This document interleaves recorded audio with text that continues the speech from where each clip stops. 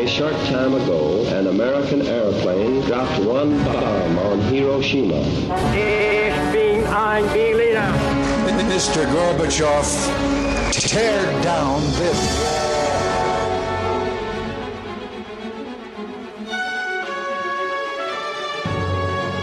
The American people, I think, is good people. They have not to charge with the guilty of all the lies.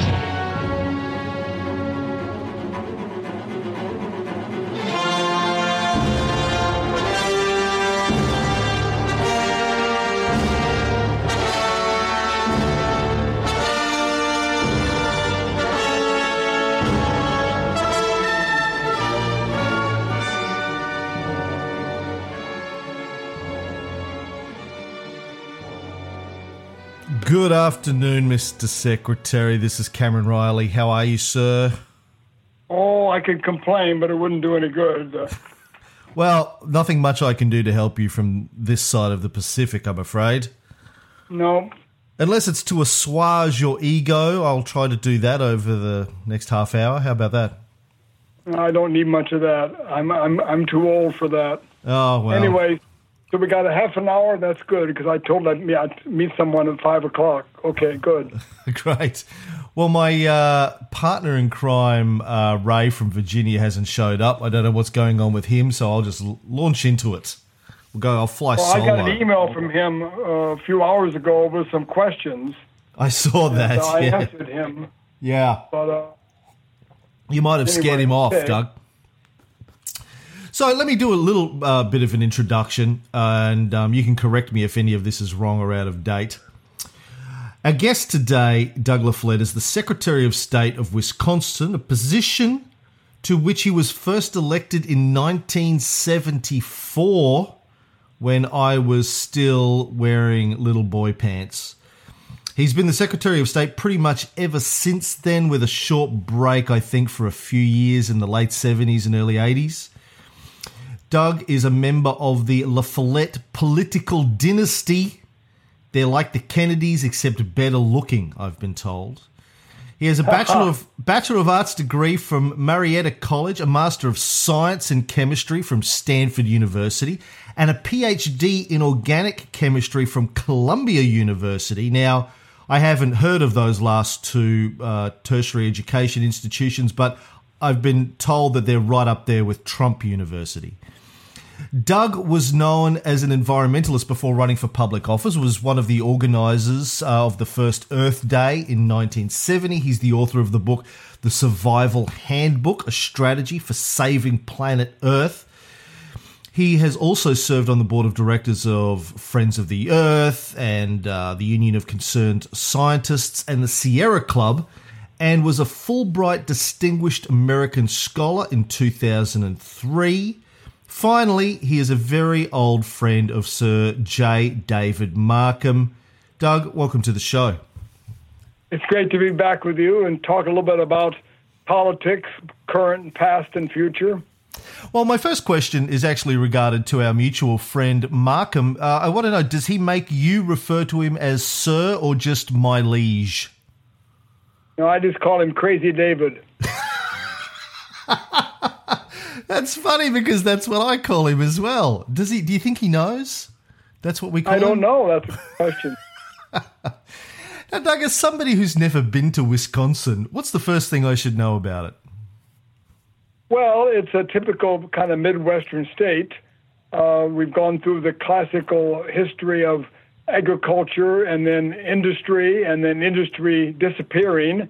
And now we have both mostly insurance businesses and health business. We still have major agriculture. We're the major producer of cheese and cranberries and maple syrup, plus lots of vegetables. We've got lots and lots of cows, more cows than people. It's a mixed state. The Germans immigrated, the Polish came here, the Irish came here, the Scandinavians came here. So we're a very mixed state. And we have typical Midwest weather. It's pretty cold in the winter and pretty hot in the summer. There's a good summary. Wow. Well, I look forward to visiting one of these days. You'll have to roll out the red carpet for me when I come up. Let's go back. bet. Let's go back to the beginning. You were born in 1940. What are your earliest recollections? I guess my earliest was as a young child in Milwaukee, when my mother and I was maybe 3 or 4 years old. We would ride on a bus in Milwaukee, and that's sort of my earliest memory. A bus in Milwaukee. Where's Milwaukee? Pardon me? Where is Milwaukee? Milwaukee is Wisconsin's largest city. It's famous for beer. Remember Old Milwaukee beer, and a lot of heavy industry there, insurance industries. It's on Lake Michigan. Milwaukee is on Lake Michigan, so it's a major port city as well. Well, I've heard of both of those places, but my U.S. capital city geography is not terrific. Tell me a little bit about your parents. What did they do? Well, my father was a chemical engineer, and he ended up working for the war industry during the war when I was just a very small child, of course, 1942, 43, 44. And then he went to work for several different chemical companies in his life. Well, is that where your the science gene comes from? I guess so, possibly that. And I had a very good high school chemistry teacher, Mr. Thomas. I still remember him, and he sort of inspired me to be interested in chemistry as well. Oh, terrific. All right, now I'm trying to add Ray into the call here because he has turned up. Hello. Oh, welcome, Ray. Thanks for joining us. Yes, you're welcome. I think we need to talk about the difference between East Coast and West Coast times, and when you set the dates, they're on the West Coast time, but we can do that later. Okay. Say hello to Mr. Secretary, where we've already started without you.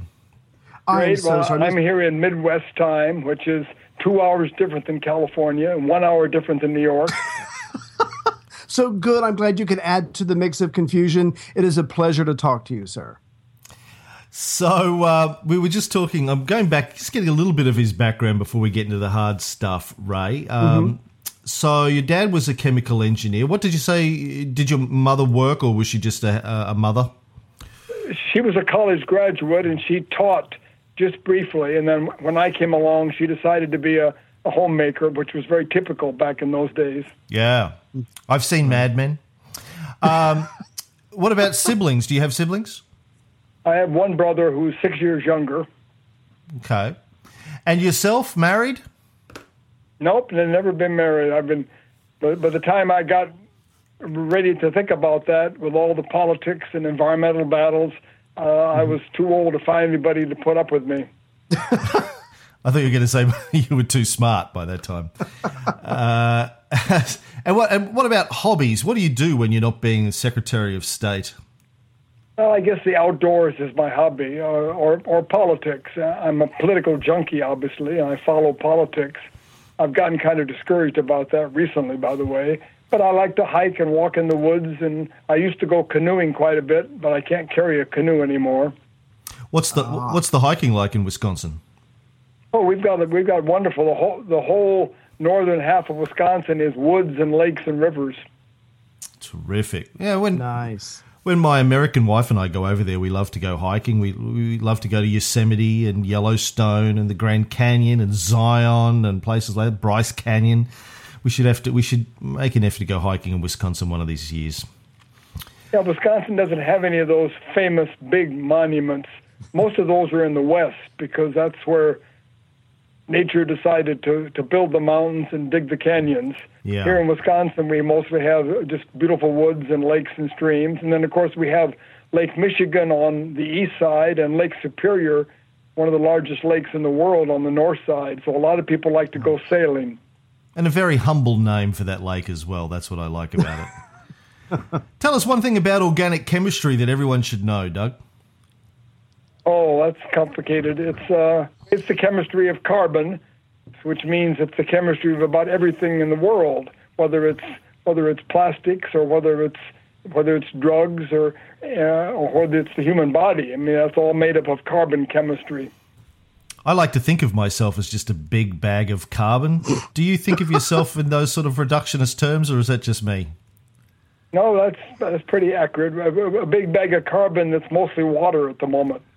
I read a great book recently on the history of I think it was an oxygen atom, and just talking about where heavier elements come from, and their formation in stars, and then the billions of years right across the universe they traveled before they landed on this planet, and all the things that they were before they became me over 4 odd billion years. Anyway, let's not get into that. So. Let me ask you this. When did you realize that you were part of a political family, an American dynasty, if I can call you that? I guess the first funny story I can remember is when I was young in Milwaukee, and my father was working there, of course. My father would tell a story that if he and his friends wanted to go to a fancy restaurant, they would always ask my dad to make reservations, because he could ask for reservations for a party of 8 for the La Follettes. And, of course, at that time, of course, it was very, very near the time when Bob Jr. had been a senator, and Bob and Philip was governor at the time. So everybody immediately got all excited at the restaurants. And, of course, then my dad and his friends showed up, and they weren't quite sure what to do about that because he wasn't a famous person. But you realized something was afoot. I guess. Yeah, he was. I mean, he, like I, are distantly related to the branch of the La Follette family that became very famous politically, as we'll probably talk about some later. Yeah. Yeah, I wanted to ask, coming from that background, do you feel like a sense of responsibility or entitlement? How do you treat that? The people that came before you, how does that affect your outlook as far as the work that you want to do? Well, I certainly don't feel any entitlement. I feel sort of an honor that I share a name with some of the most famous Wisconsin and national politicians who were famous for being very good people. As, of course, in contrast to today, we have some very bad people in politics. And it was really in the famous progressive movement, and the La Follettes were controversial because they were isolationists as well, and that caused some controversy back during the wars. But I feel proud that I have a name connected to the famous family. And how did you end up in politics? How did you go from science to politics, Doug? Well, I guess when I was a grad student in Columbia in New York City, that's when the Vietnam War started. And I'll be honest with you, and at that time even with myself, I said, where's Vietnam? The American system of education is not very good about the rest of the world. So I had to go to the library and get a couple of books on Vietnam, and I learned the history of Vietnam and the French and American involvement, and I decided that was a pretty stupid thing to do, to go to war over there. So I became an anti-war activist, along with a lot of other people around the University of Columbia in New York. And that first got me kind of politicalized a bit. And then shortly thereafter, we had the famous Earth Day in 1970. By that time, I was in Wisconsin. I was a professor teaching, and I've always cared about the environment. And so that led me to think about what we could do to improve the environment. And following the lead of Senator Gaylord Nelson, who was the famous Wisconsin senator who came up with the idea of Earth Day, and he was a senator, and he was trying to pass good laws. And he inspired me to think about the fact that a career in public service would be a way to do something about environmental issues as well as war and peace issues. So I decided to enter the fray, and I ran for office the first time. Nice. And y'all probably covered this already, and I do apologize, but speaking of public service, could you tell us a little bit about Robert Fighting Bob La Follette? How is he related to you? Well, that's a question I didn't know the answer to until I ran for office, and then people started asking me and sometimes even criticizing me for not being a real La Follette, quote unquote. So a professor friend of mine did a genealogical research and discovered the best way to explain it quickly is I'm a shirt-tail cousin, if you've heard that term. If you want to explain it technically, my great-great-grandfather and Fighting Bob's father were brothers, which makes me something like a first cousin twice removed or something like that. A bit like Teddy Roosevelt and FDR, like distantly sort of cousin-y related somehow. I think so. Yeah. Now, cool last name.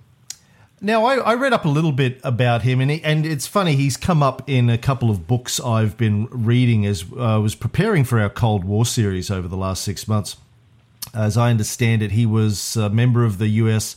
House of Representatives, governor of Wisconsin, U.S. Senator from Wisconsin from 1906 to 1925, and a Republican, but he founded the Progressive Party, or Mark II, I think, maybe, of the Progressive Party. Do you, and I think he ran for president under the banner of the Progressive Party in 1924 and actually did quite well. Do you know much about the Progressive Party and what they stood for? Well, as I have heard it, and probably read less than you have, so you may be more of an expert than I, Bob Follette was frustrated. As a young man, he wanted to get into politics, and he was facing the good old boys folk-filled rooms. Back then, we didn't have primary elections. We had a bunch of good old boys, quote unquote, who got together and decided who they were going to support and who was going to be elected. And he didn't have favorable relations with them, apparently. He did run for U.S. Congress and was able to win, but then they came back and defeated him because they didn't like his politics. So he was frustrated with that, and that's when he decided that he would be a maverick within the Republican Party, and then eventually decided, along with other people around the country, there were several other politicians at the same time, the names of which I can't remember, quite honestly, in some of the western states who were also progressives, and they formed this Progressive Party, and he did run for president. The Progressive Party, there was a big disagreement between Follette and Roosevelt and the Democratic Party and the Progressive Party.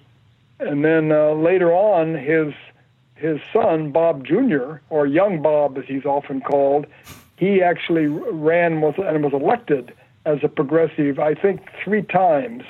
And then he did finally change back to be a Republican in his last effort to be elected. And that was the year he was defeated by Joe McCarthy, which was one of the sad stories in Wisconsin politics. So the progressive ticket was around. The Democratic Party didn't really exist until fairly recently, probably the 50s, 60s, when a group of people who were sort of progressive decided it was time to have a Democratic Party in Wisconsin. Right. We don't tend to think of Republicans and progressives as being interchangeable these days. Well, the Republican Party has gone through a lot of changes, from the party of Abraham Lincoln and the party of Teddy Roosevelt to the party of Donald Trump. And one would have to say there's been quite a lot of changes in their philosophy. Most recently, I think we have to think of it as the party of pretty much big business and big money. And, of course, the Democrats have followed suit, and they've become the party of a little more intellectual, but still big money. Right. Well, speaking... Yeah, go ahead. I'm sorry. Oh, sorry, Ray. I just wanted to follow up on that because one of the questions I had was about whether or not you think that the major parties have moved to the right over the last 20 years. It sounds like you do. And what do you think is driving that?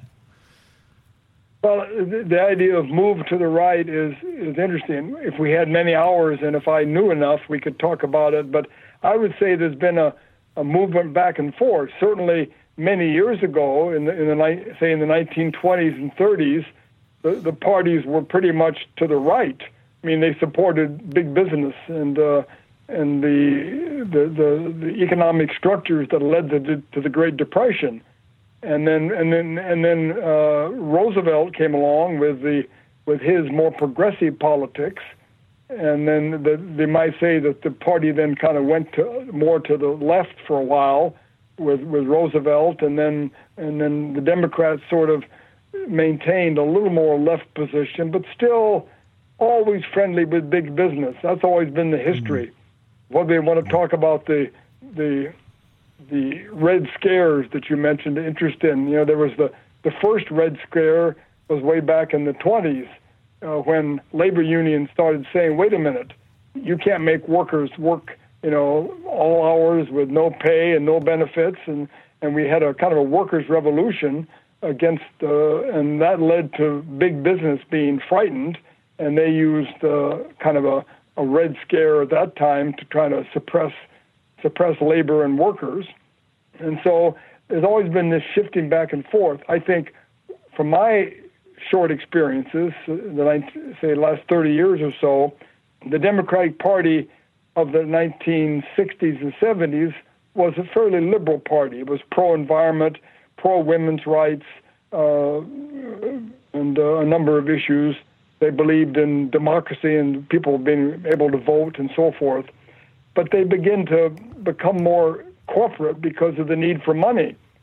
As elections became more and more expensive and the Republican Party started spending tremendous amounts of money, the Democrats had to go to Wall Street, quote unquote, as well to get the money, and therefore they became more corporate and more conservative. And then, of course, Bill Clinton took them to the right quite a bit with his sort of new democratic ideas and ideas of welfare reform, which has come up recently as a criticism of Hillary, as you may have read, because that welfare reform was not very pro-poor, if you will. So there's been these shifts back and forth. The Republicans have been pretty consistent as being conservative, big business, corporate, but then recently they've had this interaction with the groups that have these one-issue agendas, like anti-abortion and anti-gay people and anti-black people and so forth. That's why the Democratic Party had a great crisis when the people in the South who have been Democrat for years became Republicans because of civil rights. And the Democrats supported civil rights, and Lyndon Johnson was famous for that. And he was a Southerner, actually, but he was a Southerner that had some integrity. But a lot of the Southerners who had been Democrat became Republican because of the support of the Democrats of civil rights. So it goes back and forth. It's a complicated history. There's lots of books people can read.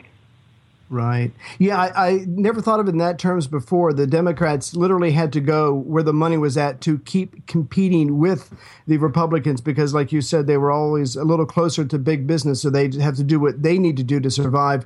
But something you just said, I just can't help but ask this question. If the Republicans of today are going to keep turning away certain groups because of different beliefs, I mean, how can the Republicans possibly see a future for themselves if they're going to turn away gays, if they're going to turn away minorities, if they're going to turn away anyone that doesn't fit their view? I just don't see how these very intelligent, successful, rich people can possibly make a go out of continuing to whittle away who they're willing to allow in their tent. Yeah, well, they've sort of been hoisted on their own petard, if you will, because they were kind of doing quite well, getting what they wanted, big tax breaks and deregulation by courting some of these groups. There's a long story behind that, if I could tell the whole story. But basically, after Goldwater was defeated so dramatically, these wealthy Republicans got nervous because that was the time of the women's rights movement, environmental movement, civil rights, anti-war, all that going on in the 70s. So they began to organize, and people like the Koch brothers and their friends dedicated millions of dollars to a program to try to take back the government. And they set up a schools to teach young Republicans. They set up the Fox network and Rush Limbaugh and the talk radio. They set up these think tanks like the Heritage Foundation and the Heartland Institute that were right-wing think tanks that were not peer-reviewed, of course, and put out all kinds of fake propaganda, whether it was about climate change or anything else. But all of that, they still knew one thing, that they couldn't get voters to vote for them if they said, I want my taxes cut and I want my regulations eliminated. So they needed some way to get voters. And to get voters, or to what they called the ground troops, they appealed to the Christian right on abortion issues and gay rights issues. Mm-hmm. They appealed to the the Farm Bureau, agricultural conservative organizations, and they appealed to the National Rifle Association on the big issue of guns. So by doing that, they were able to get elected, and they basically took over the country. In the last 20 years, they've gotten what they wanted. The taxes were cut and deregulation. But they didn't do a whole lot for some of these groups that they had courted. And so we had this sort of backlash against them with the Tea Party and with very conservative Republicans running against the more business Republicans in primaries and defeating them sometimes. This is over the last 10, 12 years, as you probably know. So the Republicans now are sort of stuck because they've sort of created this monster. And now, as you know, they probably can't win presidential elections at the moment because they've turned off so many of the voters, and some of the key voting constituencies, minorities particularly, are becoming more prevalent, higher percentage of them within the voting population. So you don't think Trump has much of a chance of getting the support he needs when it comes to November?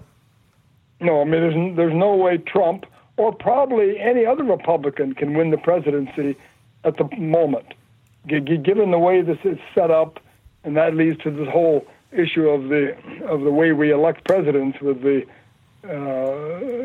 voter by state, and we have the situation where a number of times the president is not even the popular candidate. He or she doesn't get the most votes. But because of the Electoral College and the way it's structured, you have to win certain states. And not half the states, 20% vote blue, 20% vote red. You can't change that. Wyoming is going to be Republican no matter what, and probably New York is going to be Democrat no matter what. But then you've got just a few states, Ohio, North Carolina, Florida, New Mexico, maybe Colorado, maybe Wisconsin, where the election is decided by the Electoral College. It's a bad system, I think. But because of that and the way it's structured, the Republicans have a difficult time winning. Now, what's going to happen is a movement that started 2 days ago by some of the Republican delegates to the Cleveland Convention coming up in about 3 weeks to dump Trump. And we'll see what happens. I thought you were going to mention when you said what happened a couple of days ago was Bernie Sanders' speech and him urging his supporters to get involved in public life, run for office. I thought that was an interesting move. What's your take on Bernie Sanders? Well, I obviously like his politics. He made a couple of mistakes early on in his effort. He didn't think people would take him seriously. So because of that, he didn't organize quickly, and therefore he didn't get ready for a number of the southern states, South Carolina, Georgia, Alabama, I don't remember all of them, and that's where Hillary got a big lead on him. And so if he would have taken himself seriously a year and a half ago, he might be the nominee, because once he got going, he caught on, and he was doing pretty well, so who knows. But now the question is, he's made a commitment to help defeat Mr. Trump, and I think that's what's going to happen. Given his age and situations, I don't think he's got much in the future except U.S. Senate. And if the Democrats win the Senate, and there's a slight chance of that, then he could become the chairman of an important committee, and he could continue to raise some of the issues that he's raised in his campaign. How much President Hillary Clinton, will give him a chance to air his beliefs, and how much she would support his beliefs will be interesting to see. I think the best solution, the best outcome from my point of view next year would be to have Hillary become president, even though she's not my favorite because of a few issues, and to have the Democrats win the Senate. There's no way the Democrats can win the House because of gerrymandering. The Republicans have gerrymandered the House seats in such a way that even though the Democrats get millions more votes, the Republicans win the congressional seats in a number of states. including Wisconsin and Ohio and some other ones. So that's what's probably going to happen. All right, well, but before we lose you, sir, we should get back and actually talk about the Red Scare and the Cold War, which was our reason for inviting you on, I guess, originally. You mentioned Joe McCarthy before. We've mentioned him a little bit on the show. We're going to be talking about him a lot more as we go. But tell me what you see the lessons of the McCarthy era are for the United States and the political arena. Well, I'm not a political historian, and I'm sure you can find someone who is to have on one of your shows to actually go into some detail. I did a little quick research just so I wouldn't be totally ignorant, and I did learn, that there was a so-called first Red Scare, it's called, back in the 1920s, which, as I mentioned earlier, was mostly sort of a reaction to the Bolshevik Revolution in Russia, and then the rise of labor, working people saying, we want to be treated better. And of course, the business people reacted against that. And if they could accuse these workers of being some sort of horrible communist type people, that was a way to be more successful. Then the so-called second Red Scare, the one that McCarthy got involved in, was more of a reaction to the Cold War situation, where we were worried about the Soviet Union, and so because of that, after the Second World War, when different corporate interests were interested in maintaining their control of parts of the world, that they were not happy with some of the liberal thinking that was going on at the time. And again, one has to be somewhat straightforward in saying the Soviet Union also had some of their agenda. After the Second World War, they were very careful to jump into Poland and East Germany and some of the other parts of what became the Soviet Union, and which now it is no longer, since that broke up, and now we have Russia and Poland, and these places now are independent. So during that whole period, it was beneficial to the powers that be, or the powers that wanted to continue to be, to have a boogeyman. And the boogeyman, of course, was communism. And Joe McCarthy took advantage of that. I tried to do some research to answer your question as to what was McCarthy's feeling about communism early on. And I don't know, and I couldn't find much. His history is that he decided he wanted to be a politician up in the Appleton part of Wisconsin, and he ran for judge. And the story is he ran a very dirty campaign and defeated someone and became a judge. And then from there on, he moved on.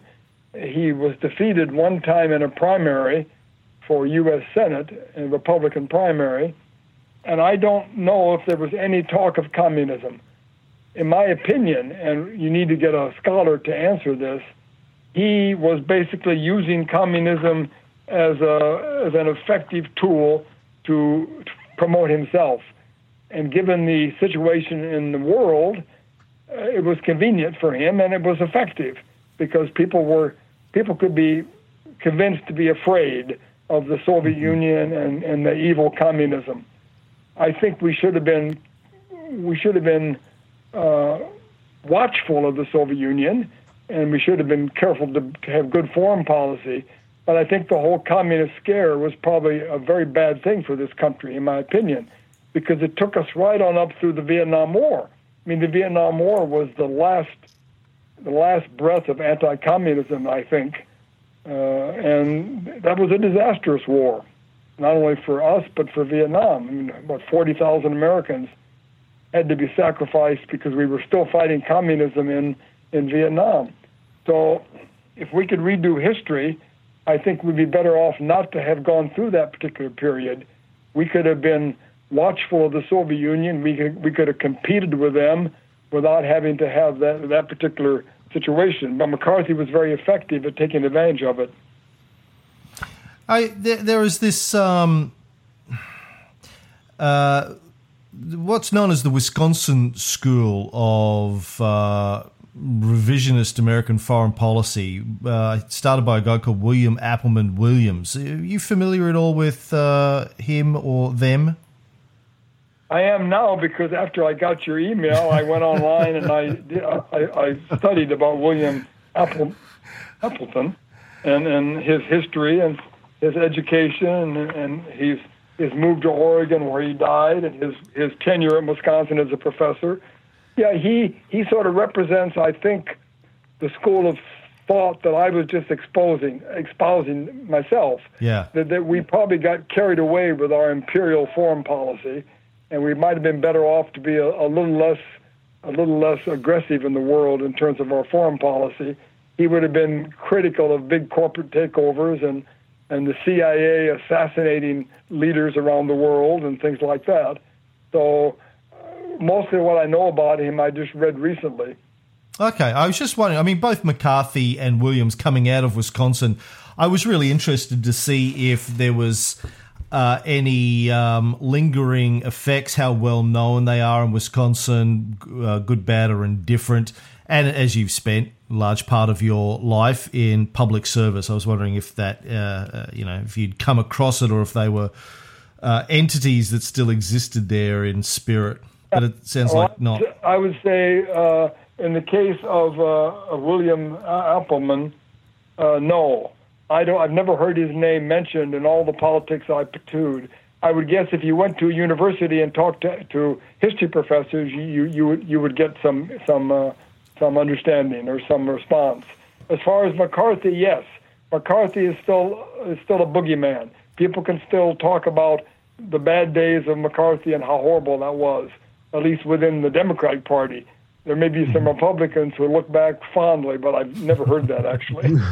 And his name has gone on. I mean, we still hear the terms McCarthyist or McCarthyism used today to talk about fear-mongering about Muslims or, you name it, really, whoever the boogeyman is of the day.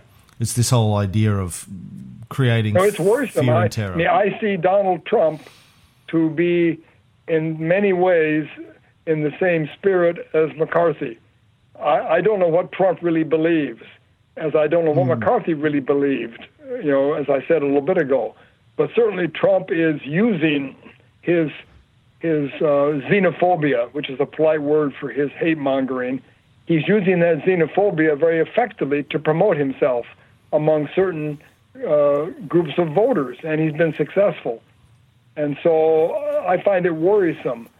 I don't think the country will fall for it the way they did for McCarthy. I mean, the country fell for McCarthy because that, I think, as I said earlier, because of the international Cold War situation, the Soviet Union, da-da-da.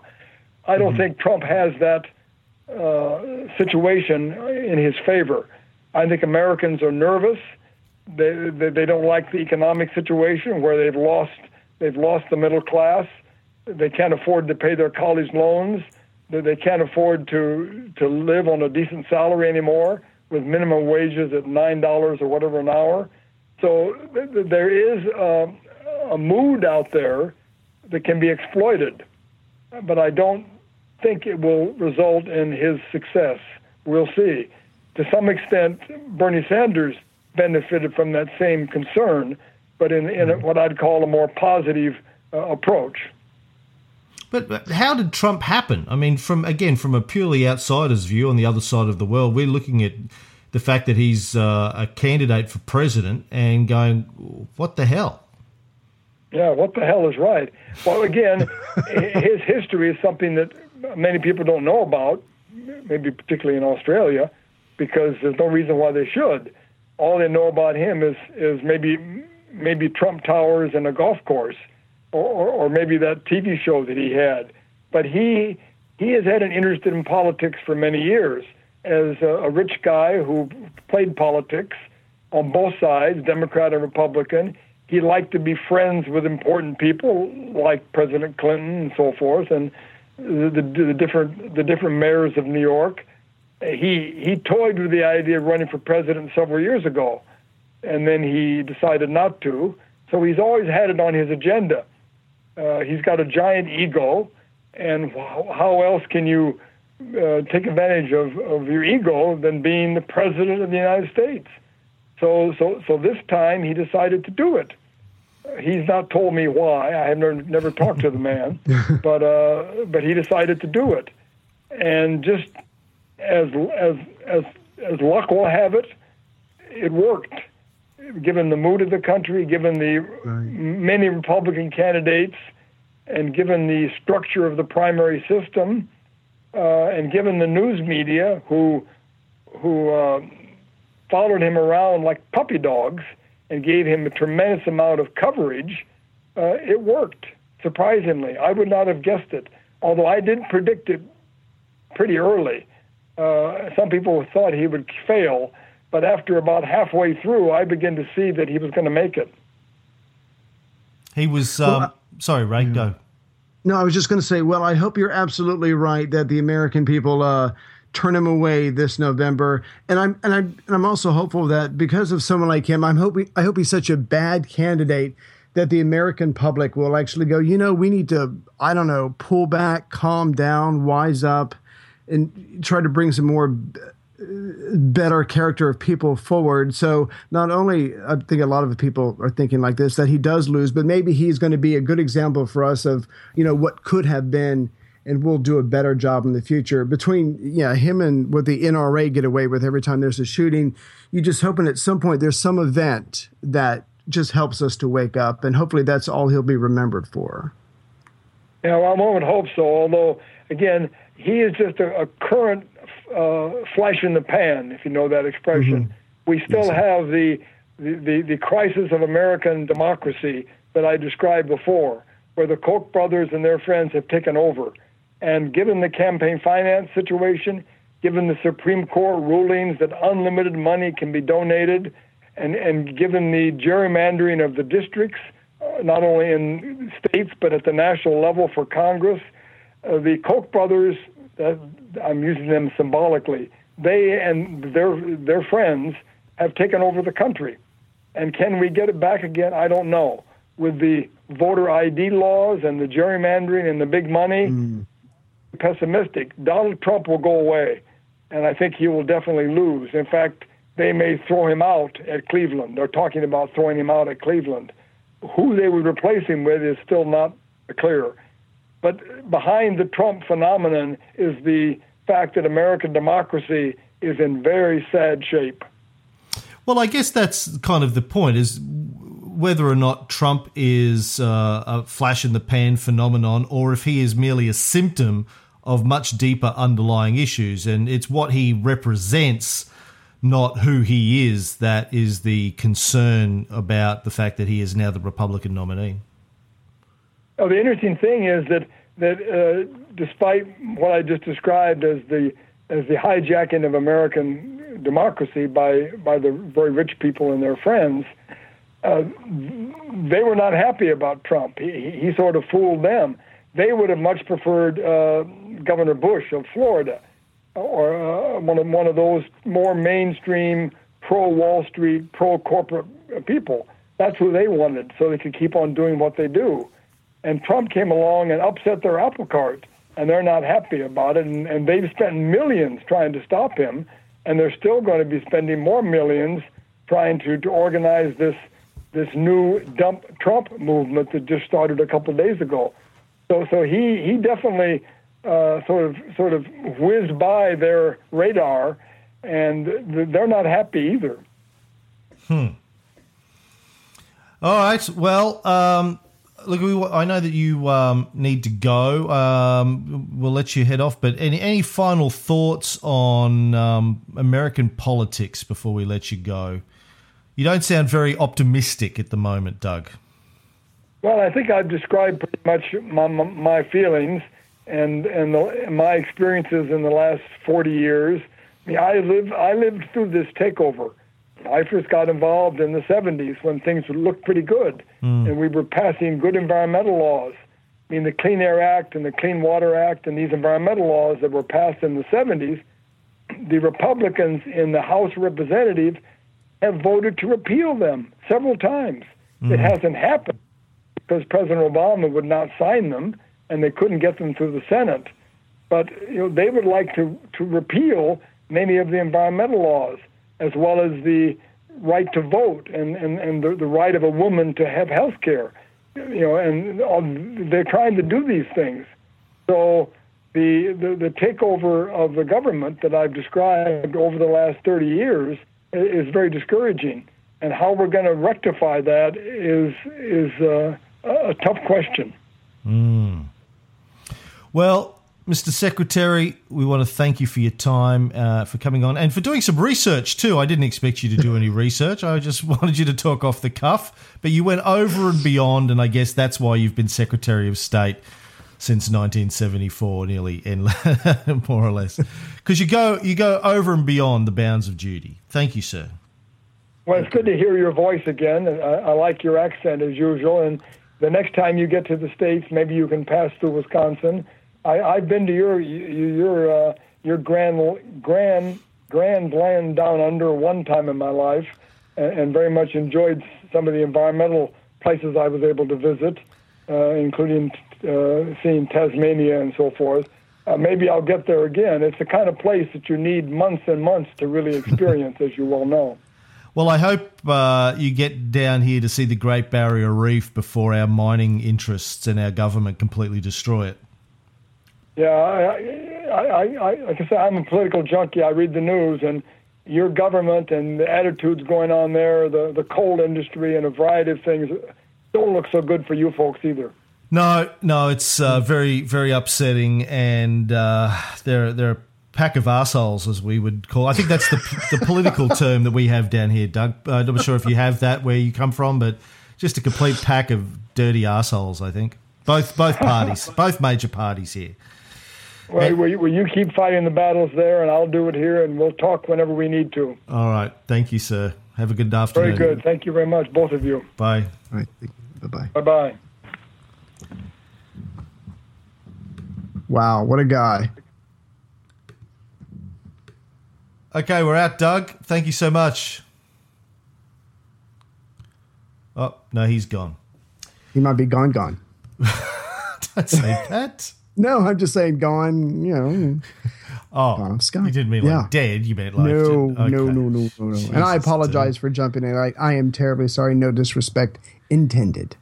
What do you mean? You didn't get the time right? Like, I even sent you a calendar invite. I sent you emails with all But it's all on West Coast. All of the so I thought it was going to be at 6:45 Eastern Standard Time because it was 3:45. I can't. Anyway, so... I sent you an email with what time it was in Wisconsin.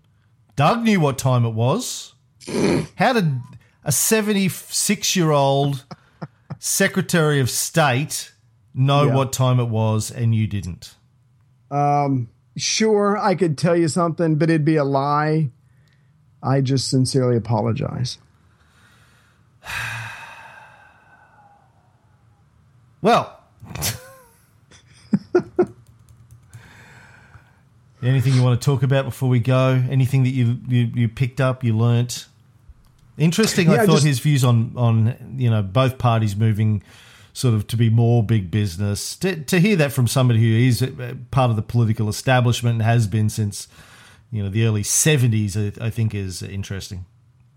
Yeah, because you think about it, because when Teddy Roosevelt comes along, he starts busting up trusts and stuff like that. So yes, they would have to move to the left or be more progressive in order to do that. So yeah, so there was that shift in the left, and as I think you pointed out, then they gradually started going to the right, and the Democrats have got to go where the money's got to compete with the Republicans, or they're going to lose all the time. So they have to sacrifice some of them have to sacrifice certain principles and do what the Republicans do in order to stay viable. And it's unfortunate for the 99%, but like he said, I mean, he doesn't see a way out. And if he doesn't see a way out, I don't know, but that doesn't mean you stop fighting the good fight. I think this gets back to the quote I read from Einstein a couple of shows ago about how capital affects the political process, and the cost of elections in the United States, I think, is interesting. We know that I think in this presidential cycle, they're probably going to spend over $1 billion on election campaigns. Right. I think why would you spend $1 billion if you were just doing it to help lead the country? Well, they're not spending their own money. Obviously, they're raising money. But the fact that it costs that much money, say $500 million per party, the major parties, to run for president, I can't help but think that at some point has been deliberately engineered. That it takes a year and a half and costs $500 million in order to run for president.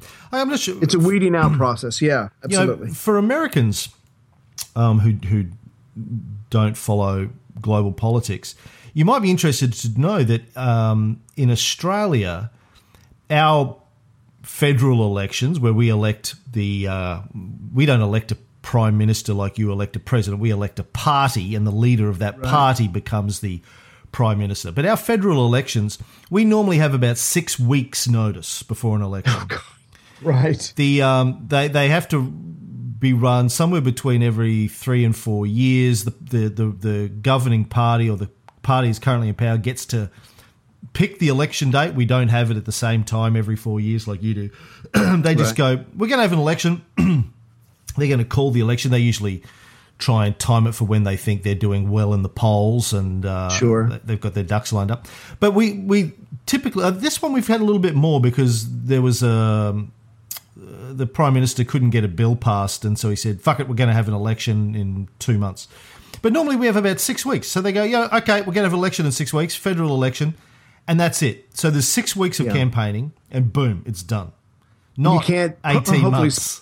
Right, and you can't spend hopefully $1 billion in 6 months, so you're not spending as much. And if I could, that's the way. Just hurry up and do it, get it over with, and because it gets so boring. Oh my God, after 2 months, it gets so boring. I want to go back to something you said a couple of minutes ago about Bernie Sanders and his speech calling on the young people, because the news over here has done a semi-decent job of really focusing on the fact that he has energized a lot of young people. When I mean young people, I mean like 18-year-olds, that kind of thing. So hopefully he has inspired a generation of people to stay cognizant of what's going on in the world, watch the international news every once in a while, consider running for some kind of office or creating charities or whatever, and just doing something to try to change the tide that is. So hopefully he has inspired.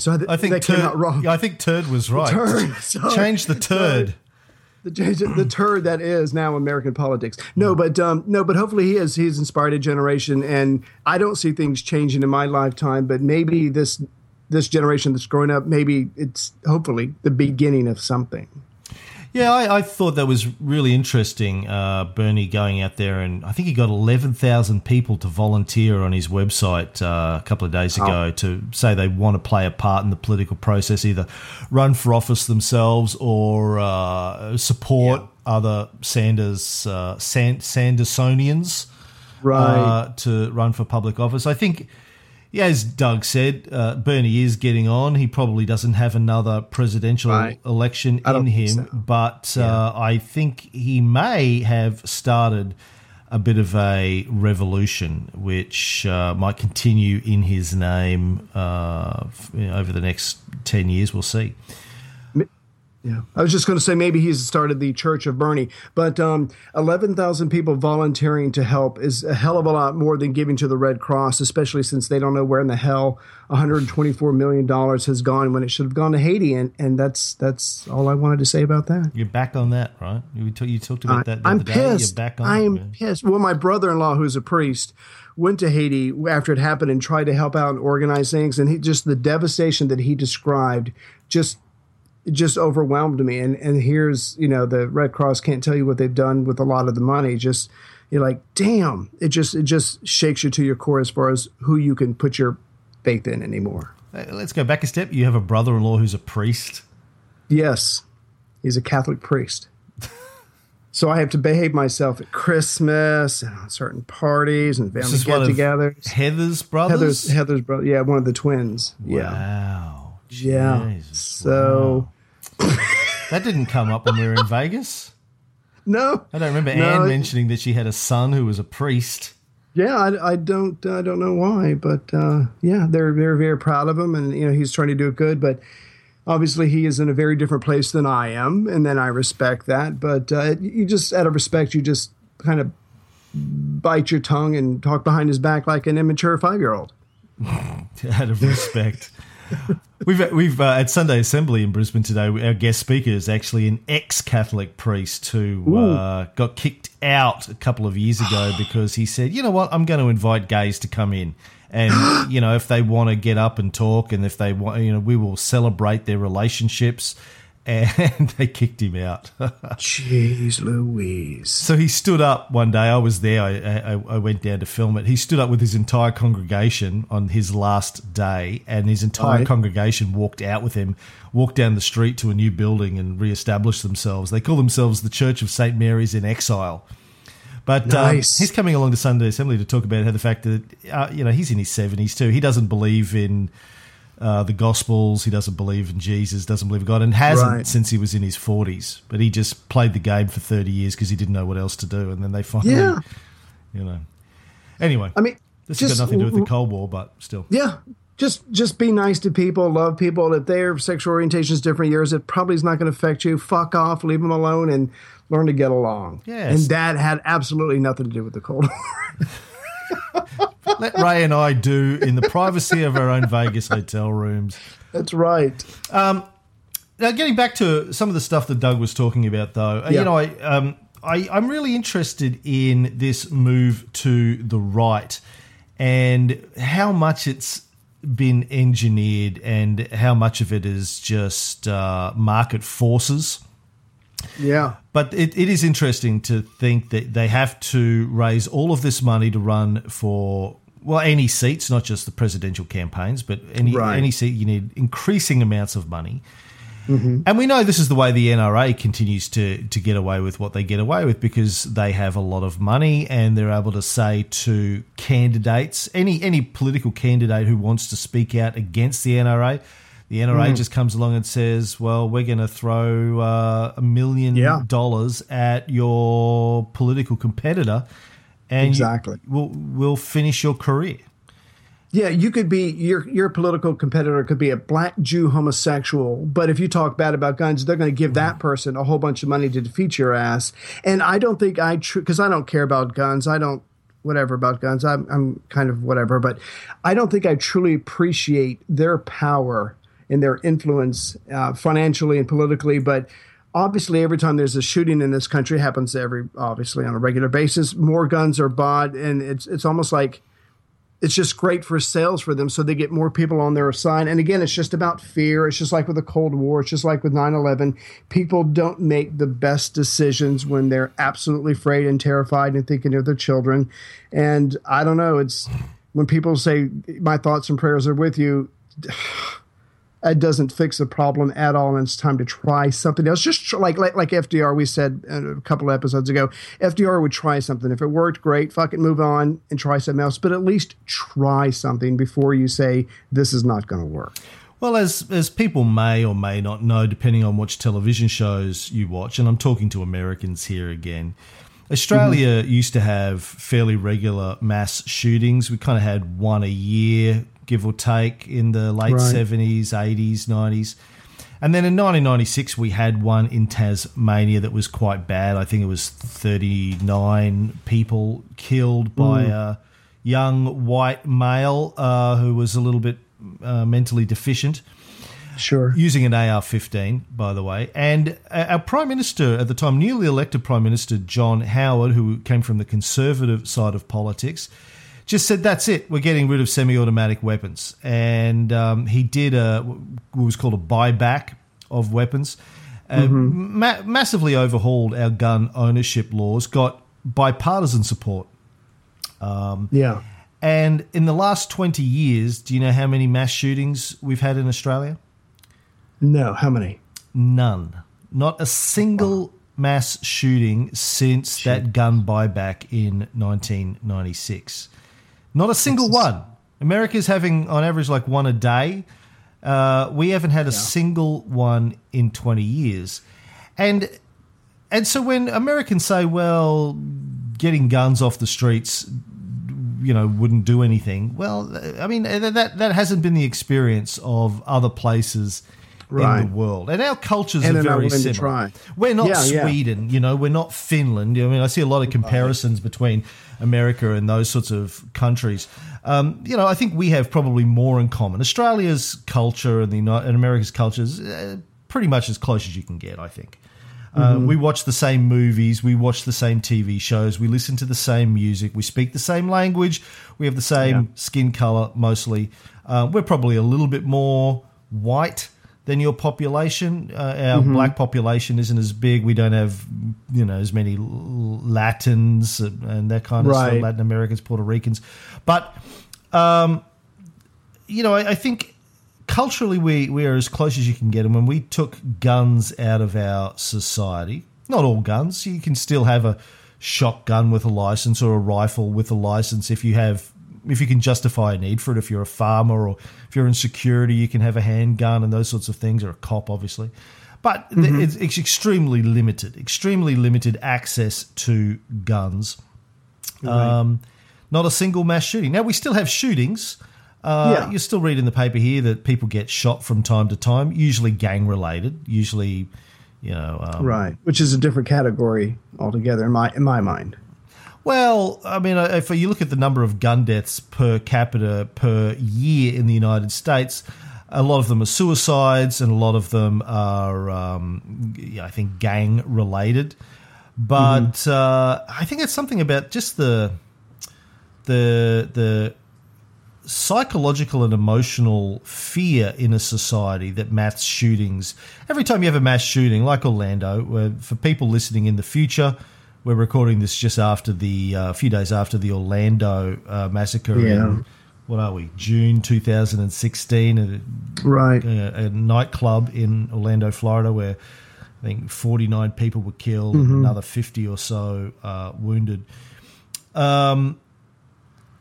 You look at what happens across the United States with the media after one of these things. It goes on for a couple of weeks. Saturation, as far as I could tell from over here. Just saturation, talking about it, analysing it. Would that be a fair assessment? Yeah, absolutely. Yeah.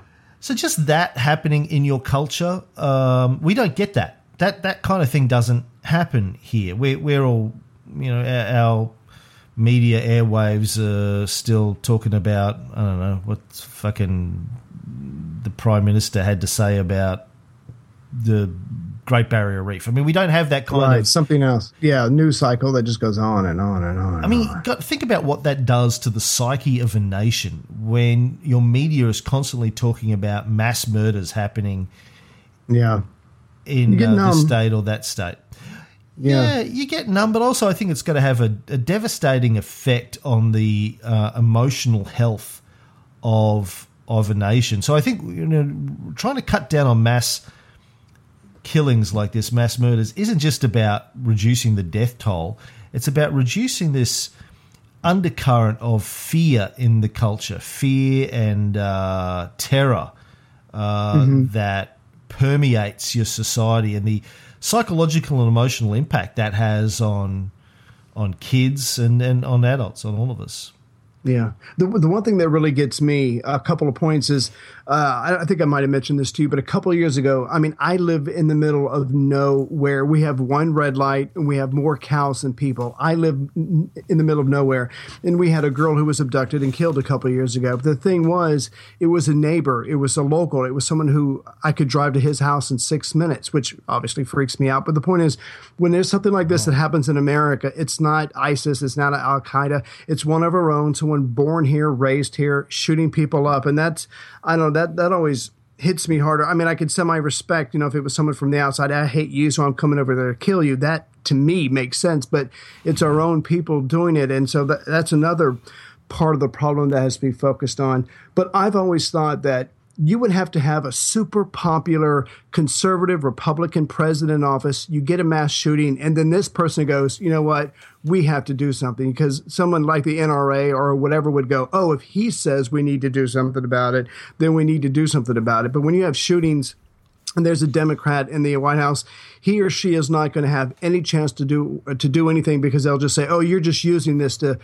further your agenda to take our guns away." So like you almost need the right person in the right place, as crazy as it sounds, at the right time, in order to even have a chance to do anything about it. But that will probably never even happen. But to me, that's like the only possible way any serious conversation could take place. Or if you had a couple of progressive billionaires, you take Bill Gates and Warren Buffett, and they each put $1 billion or $2 billion into a fund and said, "Look, this is our progressive election fund, and this cycle we're running against the NRA. So we want candidates to come out, progressive candidates from either party, right? who want to go up against the NRA.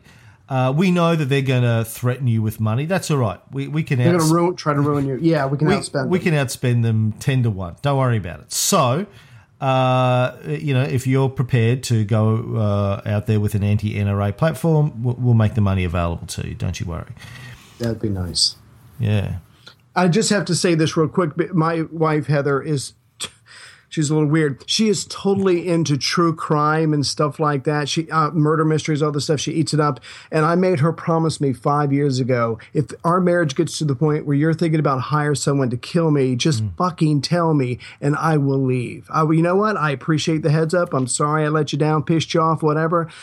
I'm outie. And I just appreciate your so hopefully there will never be a murder or suicide, whatever, in our house. I'll just get the message. She'll leave a note on the table, and I'll pack my stuff and leave. And that's just a promise we made to each other a long time ago. And if that's not true love, I don't know what is.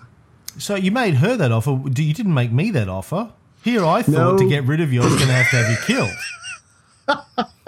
You're going to hire Thomas in North Carolina, because for him it's just a couple-hour ride. And he's probably begging to do it. He'd probably pay you. Anyway, hey, Thomas, how's it going? I did not tell you that, and there's a reason why. You missed the beginning of the interview with Douglas Follette. I asked him if David Markham, because, he and Dave are old friends. I said, does he make you refer to him as sir or just my liege? He said, I just refer to him as Crazy David.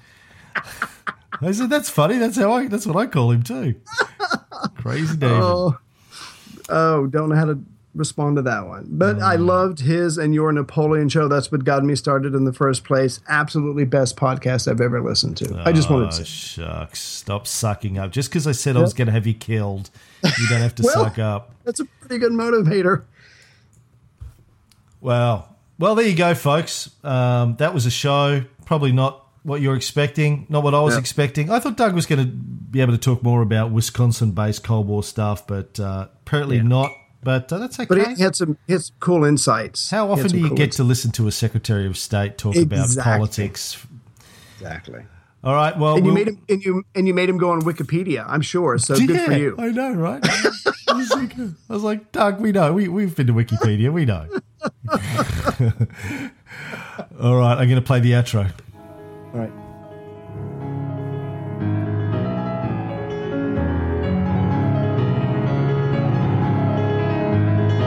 An iron curtain has descended across the continent.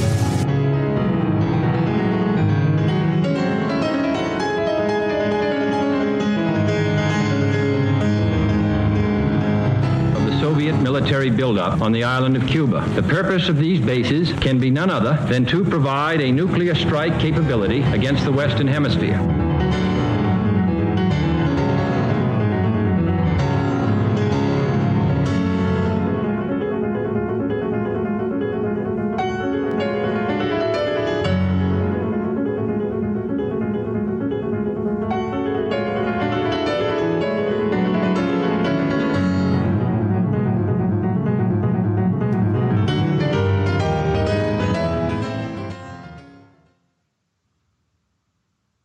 Nice.